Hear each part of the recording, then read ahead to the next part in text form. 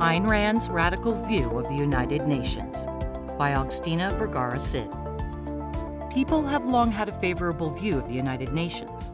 Kids learn about it in school, and teachers and parents encourage them to participate in Model UN, a simulation of how the organization's General Assembly and other bodies work.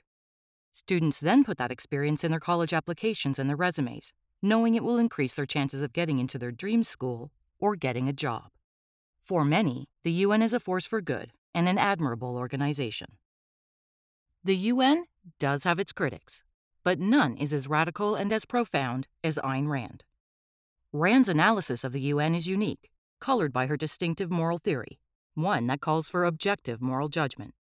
Rand's criticisms went to the heart of the organization, to its nature, and to the principles it has followed from its inception.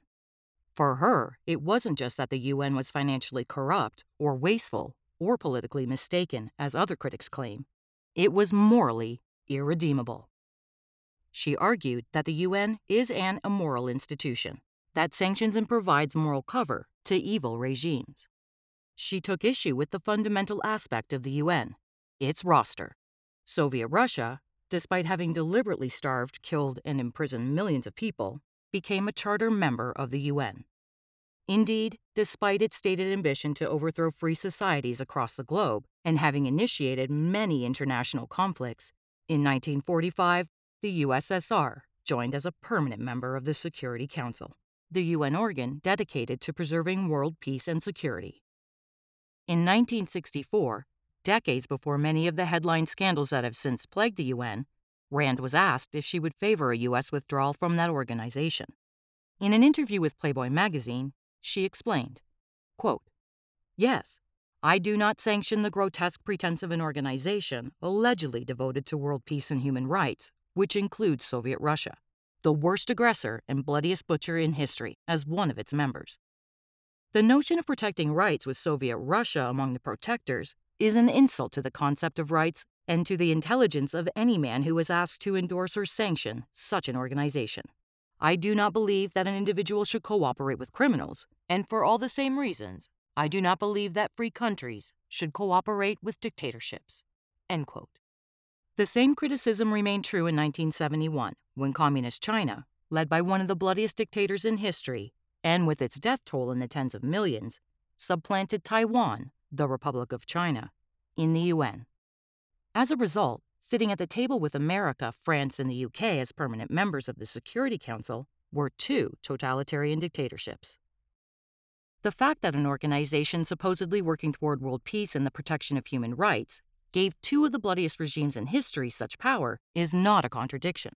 It's perfectly aligned with the organization's nature and the principle it has stood for since its inception, the premise of moral neutrality. As Rand put it in her essay, The Cult of Moral Grayness, when talking about the neutralists at the UN, those countries who refused to take sides during the Cold War, quote, observe the phenomenon of the so-called neutralists in the United Nations. The neutralists are worse than merely neutral in the conflict between the United States and Soviet Russia. They are committed, on principle, to see no difference between the two sides, never to consider the merits of an issue, and always to seek a compromise, any compromise, in any conflict. As for instance, between an aggressor and an invaded country." End quote. Rand identified that this kind of compromise always ends up whitewashing and enabling evil. It puts evil regimes on par with moral regimes. The consequences are disastrous. In her article, The Anatomy of Compromise, Rand explained that what authoritarian regimes, quote, stand to gain from a collaboration with the relatively free countries is the latter's material, financial, scientific, and intellectual resources. The free countries have nothing to gain from them, end quote. And she continued in the same article, quote, psychologically, the UN has contributed a great deal to the gray swamp of demoralization, of cynicism, bitterness, hopelessness, fear, and nameless guilt, which is swallowing the Western world. But the communist world has gained a moral sanction, a stamp of civilized respectability from the Western world. It has gained the West's assistance in deceiving its victims. It has gained the status and the prestige of an equal partner, thus establishing the notion that the difference between human rights and mass slaughter is merely a difference of political opinion. End quote. When asked about Soviet Russia's role in the UN, Rand explained, quote, "The UN is supposed to be dedicated to preserving peace and to protecting rights. And yet Russia, which is the worst offender against peace and individual rights on the largest scale, is one of the charter members. That really amounts to a town's having gangsters as part of its crime-fighting committee." End quote. Even though Soviet Russia collapsed in 1991, Rand's critique of the UN is still relevant and just as applicable to the organization's current makeup. The UN's long history of scandals that make headlines, and those that don't, reveals the moral rot at the core of the UN that Rand identified more than 60 years ago.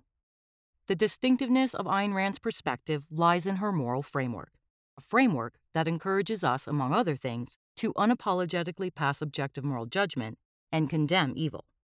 She viewed this as an essential task for any individual or organization. The UN, since its inception, has purposely failed to do so, and has enabled and whitewashed evil instead.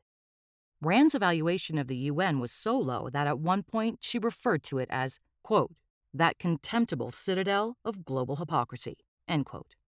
Critics of the UN often debate over how the organization can be fixed to better serve the world, over how much budget to cut, or how to rework the organization's agenda. But for Rand, such debates completely miss the point. The UN, due to its very nature, is morally corrupt and irredeemable. As Rand proposed, the only rational step for America with respect to this organization is to withdraw completely. You've been listening to New Ideal, a podcast from the Ayn Rand Institute. If you like what you hear, leave us a review, share with a friend, and subscribe to our other podcasts. This podcast was made possible by donors to the Ayn Rand Institute. Help support this podcast by becoming an ARI member. Go to aynrand.org/membership.